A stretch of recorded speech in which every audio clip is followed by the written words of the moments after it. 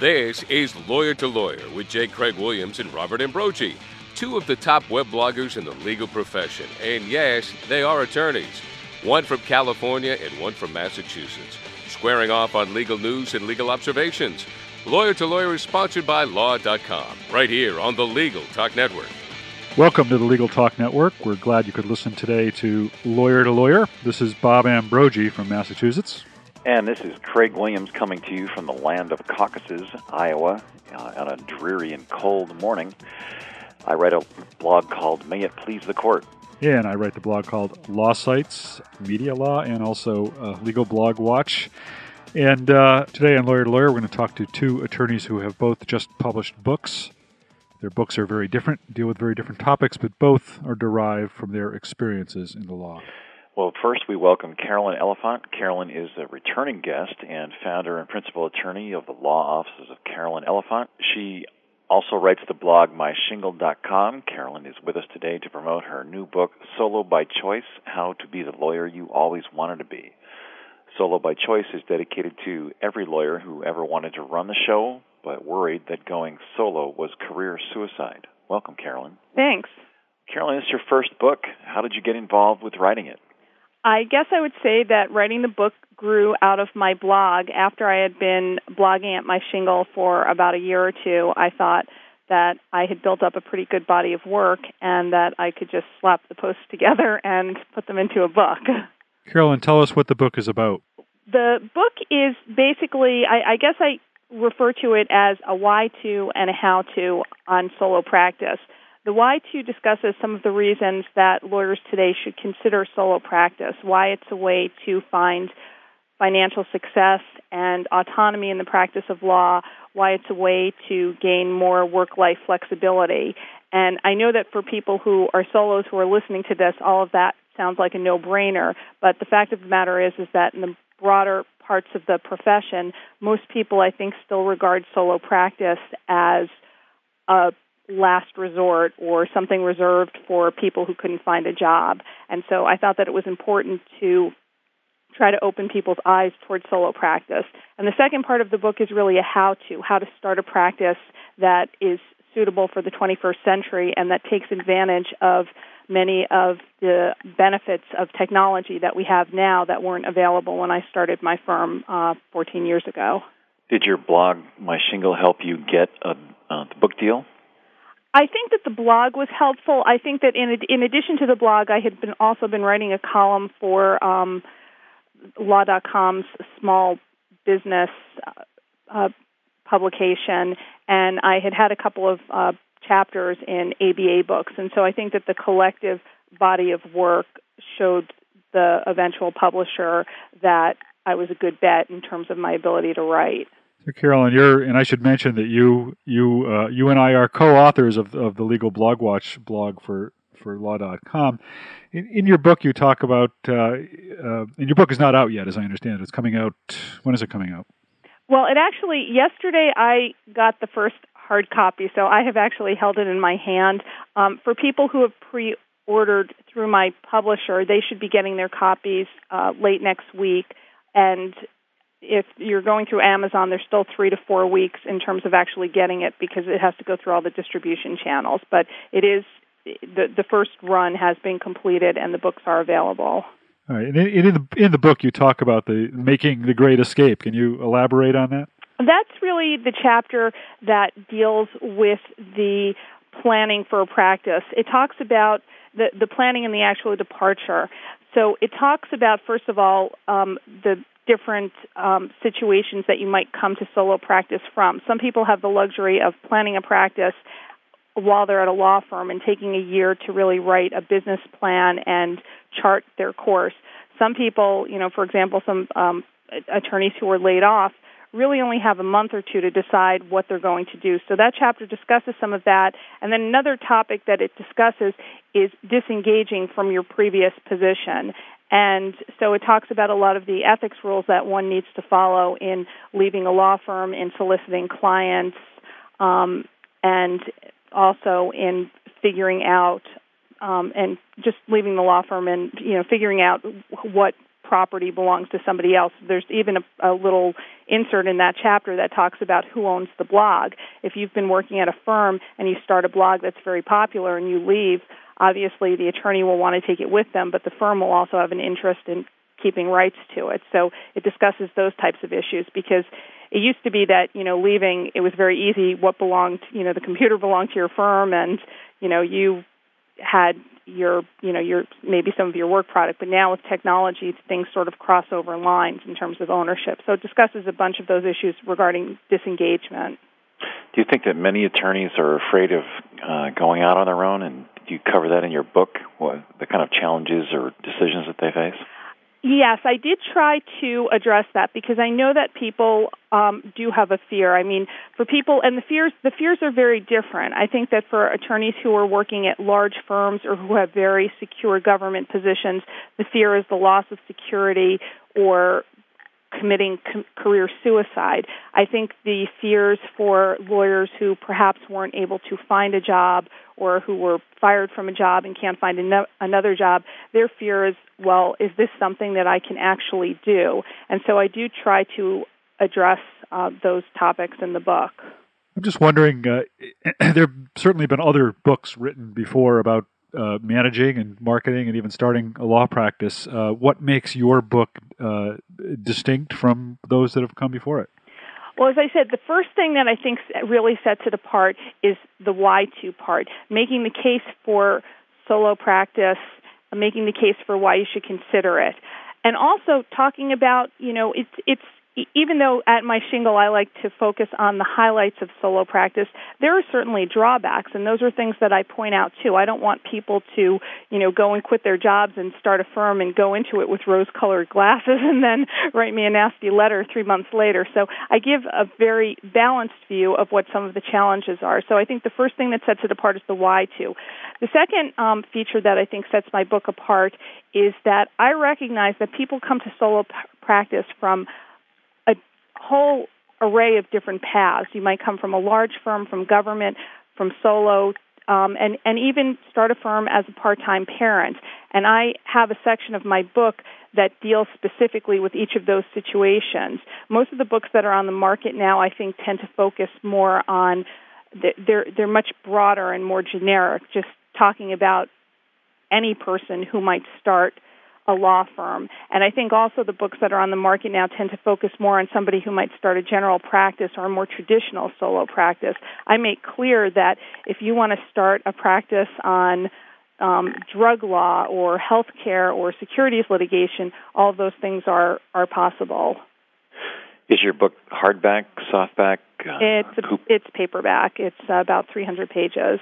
And who published it? It's Decision Books, and the Decision Books line is, I guess their tagline is for a life in the law.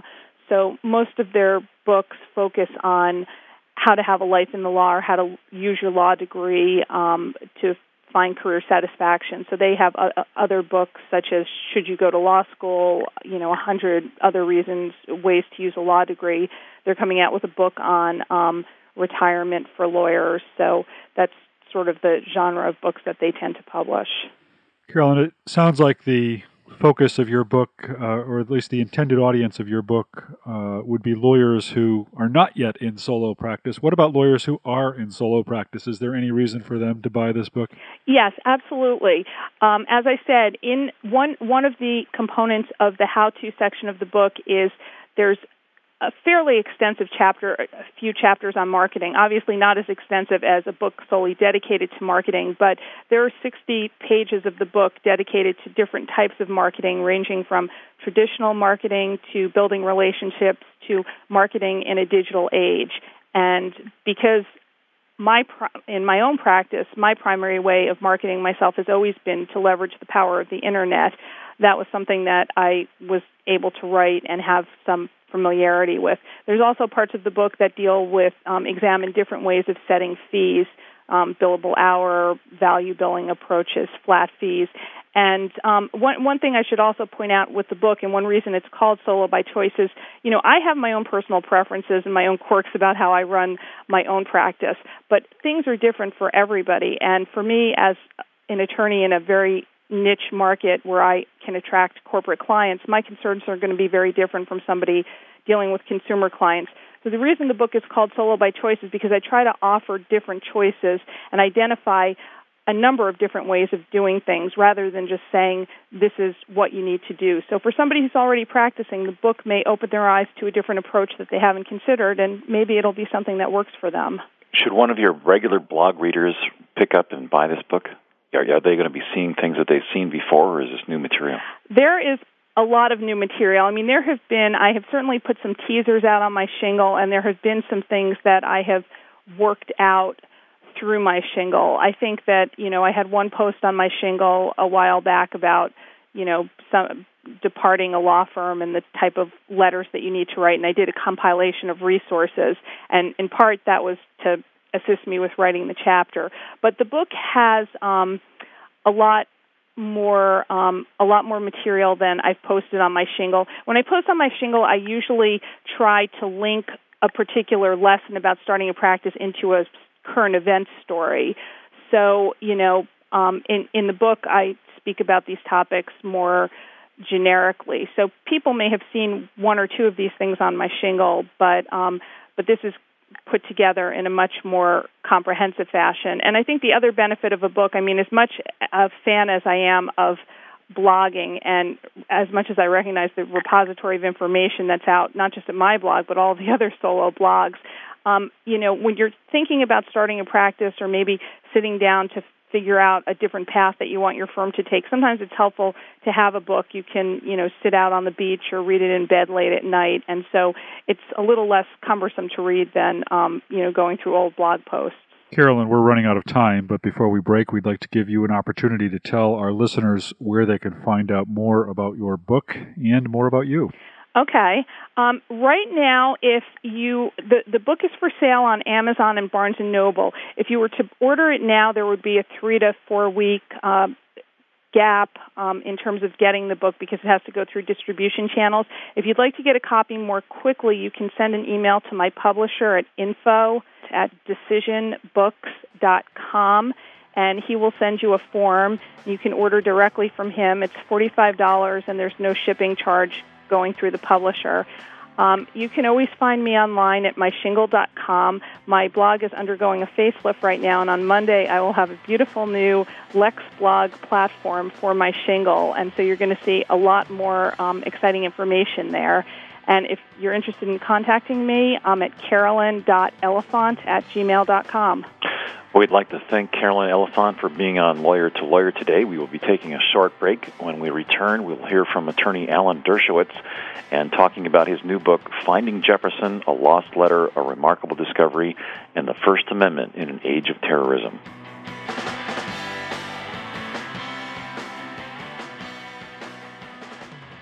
Check out our Lawyer to Lawyer host blogs. J. Craig Williams' blog at mayitpleasethecourt.com. Likewise, Robert Ambrogi's blog at LegalLine.com for daily legal observations, perspective, and, of course, a healthy dose of humor and wit. We invite you to visit Law.com for timely legal news and in-depth resources.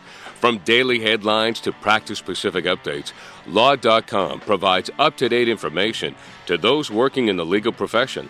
As part of its coverage, Law.com is proud that J. Craig Williams' blog, May It Please the Court, and Robert Ambrogi's blog, Law Sites, are part of its blog network.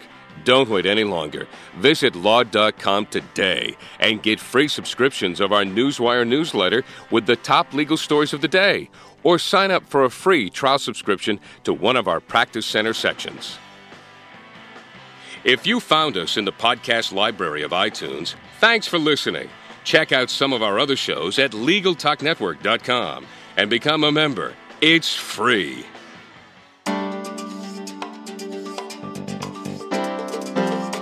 A video settlement documentary can be the most powerful and persuasive way to bring about a speedy settlement in your client's case.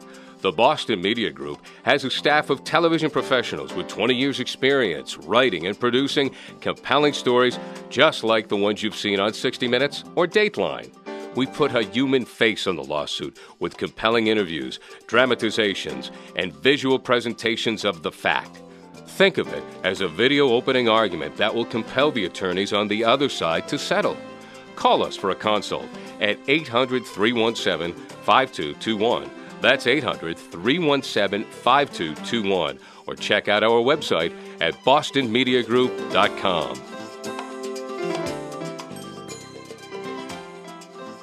Welcome back to Lawyer on the Legal Talk Network. I'm Craig Williams. And this is Bob Ambrogi. In the second half of the program today, we're going to be talking to Harvard Law School professor Alan Dershowitz. Professor Dershowitz is a Brooklyn native who's been called the nation's most peripatetic civil liberties lawyer and one of its most distinguished defenders of individual rights. While he is known for defending clients such as Anatoly Sharansky, Klaus von Bülow, O.J. Simpson, Michael Milliken, and Mike Tyson, he continues to represent numerous indigent defendants, and he takes half of his cases pro bono. He is the Felix Frankfurter Professor of Law at Harvard Law School, and he has a new book out entitled Finding Jefferson, A Lost Letter, A Remarkable Discovery in the First Amendment in an Age of Terrorism. Welcome to the program, Professor Dershowitz. Oh, thank you so much for having me on the show. I appreciate it. Well, let's start off with you telling us about your new book. Well, it's an amazing story. I was in a bookstore with my son, just looking around, and this is a bookstore that also occasionally sells autographs and letters, and I asked them if they had any old Brooklyn Dodger autographs or anything I might be interested in, and she said, no, but they just got a letter that somebody sold them that had been written by Thomas Jefferson back in 1801, and I said, wow, Thomas Jefferson, he's one of my heroes. I've just written a book about the Declaration of Independence. Let me see it. And I said, is it an interesting letter? She said, I don't know. I haven't read the letter. It's interesting because it has the autograph of Thomas Jefferson. And I went and read the letter, and it was unbelievable. It was all about things that I've been thinking and writing about for the last 45 years of my career.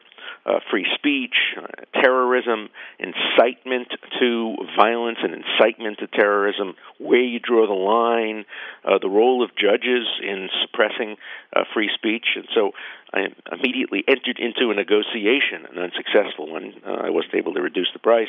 And I bought the letter, and I bought it on a Friday, and I was so excited. By Monday, I had written several chapters of the book already, and I just decided this is a book I had to write because it was almost as if Thomas Jefferson was writing to me from the grave. This letter could have been written to me. It was so much a function of everything I had been writing about and thinking about and teaching about. Well, how does what Jefferson had to say in his letter relate to events going on in the world today?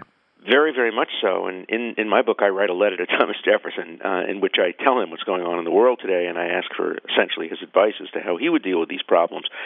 The issue that he was dealing with was, what happens if ministers and other religious leaders get up and make speeches that incite other people to do violence? It sounds like he anticipated what some imams are doing now around the world in fomenting terrorism. And he writes to another person, and he says, look, it's a hard question. If imams or rabbis or ministers or priests incite terrorism, should we go after the religious leader, or should we just go after the poor, ignorant subject who might listen to the religious leader and go out and commit a crime of violence?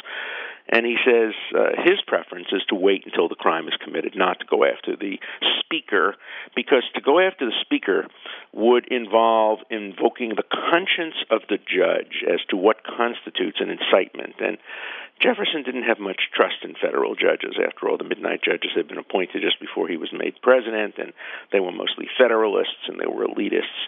He said he would trust the average person on the jury much more, and he would wait until the crime, the ordinary crime, was committed and vigorously enforce the law. He said, as long as we have a marketplace of ideas, we don't have to worry about what people say. Other people can respond in that open marketplace, and as long as we have laws punishing murder and other crimes, we can wait until those crimes are committed. So that was his answer. I don't know whether he'd have the same answer today in a world where the crimes are so much more serious, weapons of mass destruction potentially, in which there is no marketplace, certainly in some areas of the world where people incite without there being an opportunity to respond.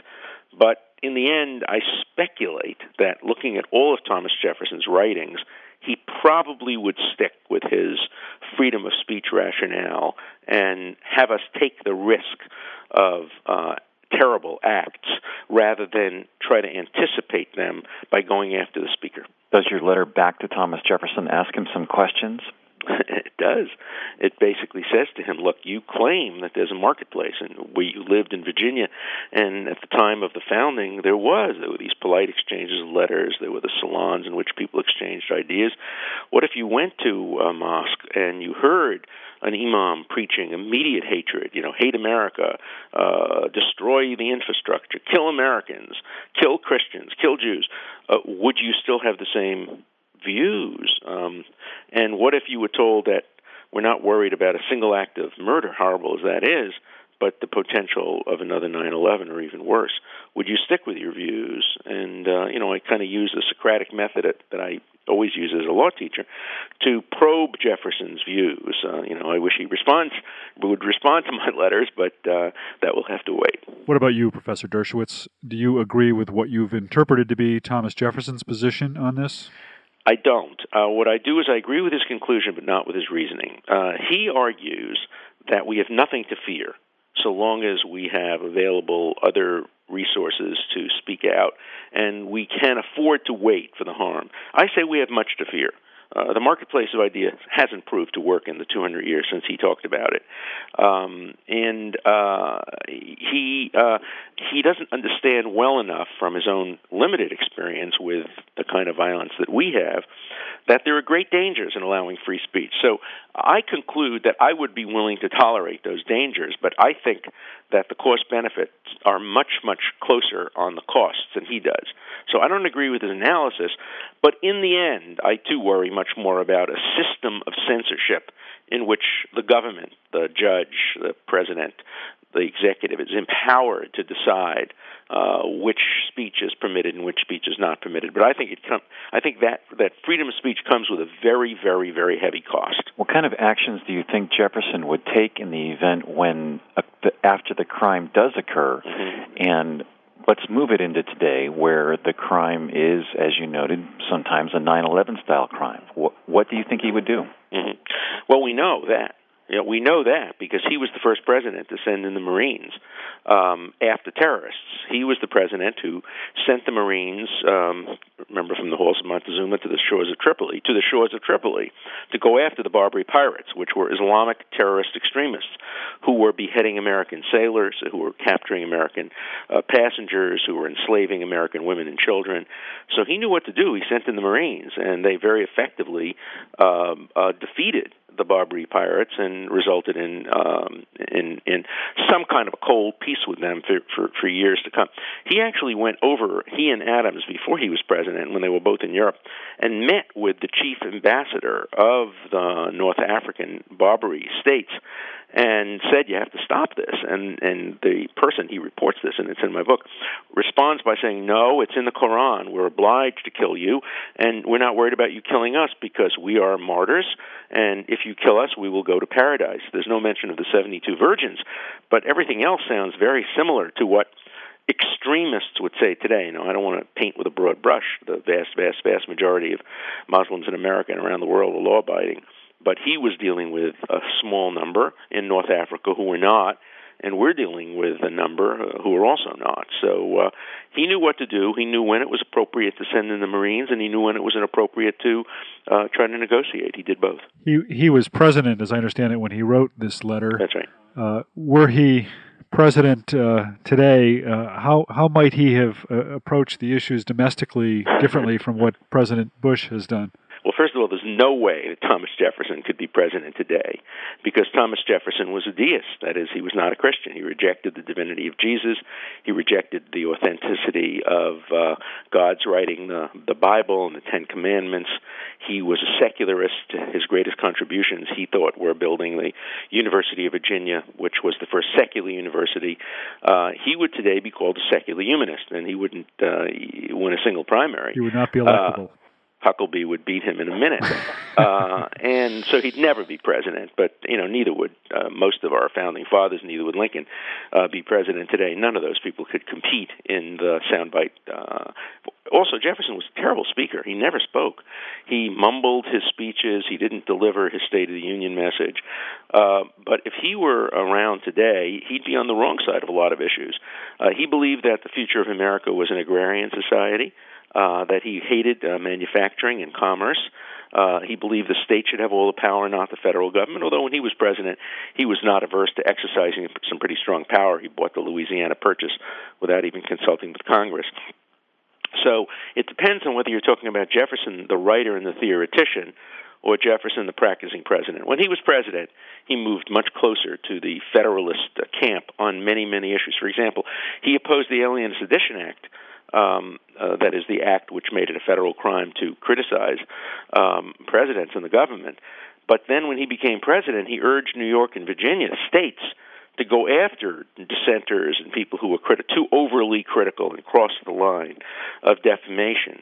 So, like with most people, you have two Jeffersons, Jefferson in theory and Jefferson in practice. Jefferson in theory writes that all men are created equal, and in practice he doesn't release his slaves. He keeps his slaves and probably even has an inappropriate relationship with one of them. Well, I think I was thinking more of Jefferson, the civil libertarian. I mean, how might his policies have been different regarding monitoring of terrorist activity domestically, regarding habeas corpus issues? Well, habeas corpus, again, he was of two minds. He wrote, when the Constitution was first enacted, he wrote to Madison, I quote the letter in the book, he wrote that why should we allow habeas corpus ever to be restricted? Habeas corpus is too valuable. We shouldn't allow that part of the Constitution that says it can be restricted in the event of insurrection or invasion. So in theory, he was very much in favor of habeas corpus. When he becomes president and goes after Aaron Burr and tries and uses rough interrogation methods essentially on a witness against Burr, and then throws him in jail and tries to get Congress to suspend the writ of habeas corpus so he can't get out on bail. So again, we have two Jeffersons. Jefferson, the objective, thoughtful writer, and Jefferson, the president, who believed that Burr was trying to undercut the country. He did famously say, Jefferson, that what's the use of all the laws if the end result is the laws are used against us to undermine our democracy, that the law sometimes has to be bent in order to prevent terrorism or acts of that kind. So it would be very speculative to predict how he would have responded to 9/11. One thing I think is clear. He would not have allowed military commissions. He would have had trial by jury. He trusted juries very, very much. I don't think he would have had Guantanamo or anything like it. But he would have been a tough president on terrorism. What is it about Jefferson that has made him your hero? Well, he invented America, basically. He starting with the Declaration, and then with his letters and his influence, invented the concept of a country that separates church from state, and in which the people rule, not the religious leaders, not the clerics. The thing that's amazing to me, and I wrote another book about this called Blasphemy, is how the religious right is trying to hijack Jefferson and the Declaration of Independence to turn it into a religious document because it mentions God, but the God it mentions, of course, is nature's God. And Jefferson was a strict separationist. He believed not only in separation of church and state, but strict separation of powers. America politically is the offspring of Jefferson. America economically is the offspring of Hamilton. So surprisingly, I'm not only a big admirer of Jefferson, I'm also an admirer of Hamilton. I didn't like the way he dealt with, controversy. He was not a great predecessor to the alternate dispute resolution movement. He resolved his disputes by duels. I don't think we want to see that carried out in this country. And both his son was killed in a duel and he was killed in a duel. But Hamilton invented the American economy. He invented the Treasury Department. He invented the obligation of America to pay its debts and turned us into an economic superpower, whereas Jefferson, I think, invented the very political concepts that make us the strongest civil liberties country in the world today. How do you think Jefferson would have handled the challenge brought by Michael Niedauer to "In God We Trust" and "God in the Pledge of Allegiance"? I don't think he would have encouraged him bringing the lawsuit because he would say it's not the most important issue whether or not we invoke a kind of generic God. He would say probably save your thunder for teaching the Bible in the schools, which he was very much opposed to Jefferson. Jefferson wrote a letter to his nephew saying you shouldn't even study the Bible until you're 18 because you have to look at the Bible critically the way you would look at Thucydides. And if in the end you believe in God, as Jefferson did, he believed in a providence, a nature's God, that's fine. But he wrote to his nephew, if in the end your study brings you to disbelieve in God, that's fine too. And if there is a God, he will not punish you for disbelieving in him because he will reward you for having used your brain to come to whatever conclusion your reason brought you to. So I think he would be sympathetic to attempts to limit the invocation of the deity in public places, but he wouldn't have thought it was the highest priority. He himself invoked God in the Declaration of Independence when he wanted to unify all Americans. But again, it was not the Christian God or the Judeo-Christian God. It was the God of nature. Professor Dershowitz, what's the state of the First Amendment in the country these days? What's your take on it? Well, it's stronger than it's ever been, much stronger than it was in Jefferson's day, much stronger than it was during the First World War, during the Second World War. The First Amendment is one of the few constitutional provisions that is actually stronger today, and I write in the book why. I explain to Jefferson why the First Amendment has not only survived but thrived, whereas the Fourth Amendment, the Fifth Amendment have suffered greatly in an age of terrorism. And I think the reason is because the media is so strong. The First Amendment not only protects the public, but it protects a very, very powerful media conglomerate. Billions of dollars worth of media money go into protecting and defending the First Amendment. So it's actually stronger today than it's ever been. And we're not in danger of losing our First Amendment.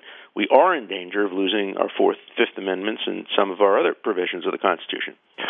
Well, Professor Dershowitz, we've just about reached the end of the program, so we'd like to have you tell our listeners where they can purchase your book.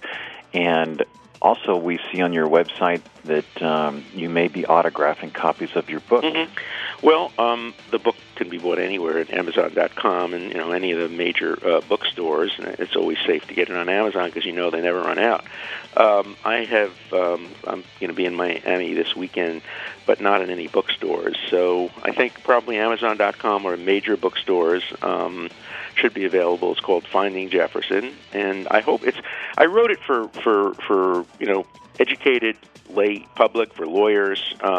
It should be an easy read, and if people read it and enjoy it, I hope they'll write to me, email me, and start a correspondence with me. And we should mention that you also post on a regular basis on the Huffington blog, and you are a blogger as well. And I guess we should be thankful you didn't find that Brooklyn Dodgers letter that day. But well, I went back just before Christmas because I love to buy Christmas Hanukkah presents for friends, autographs. And I went back looking for Brooklyn Dodger autographs, and I actually got a Bob Cousy, early Bob Cousy Boston Celtics autograph from the same store, the Argosy bookstore. Thank you very much for taking the time to be with us today. We're very glad you could join us. Thank you. Thank you for having me. Craig, I look forward to talking to you again next week. We'll talk to you then, Bob.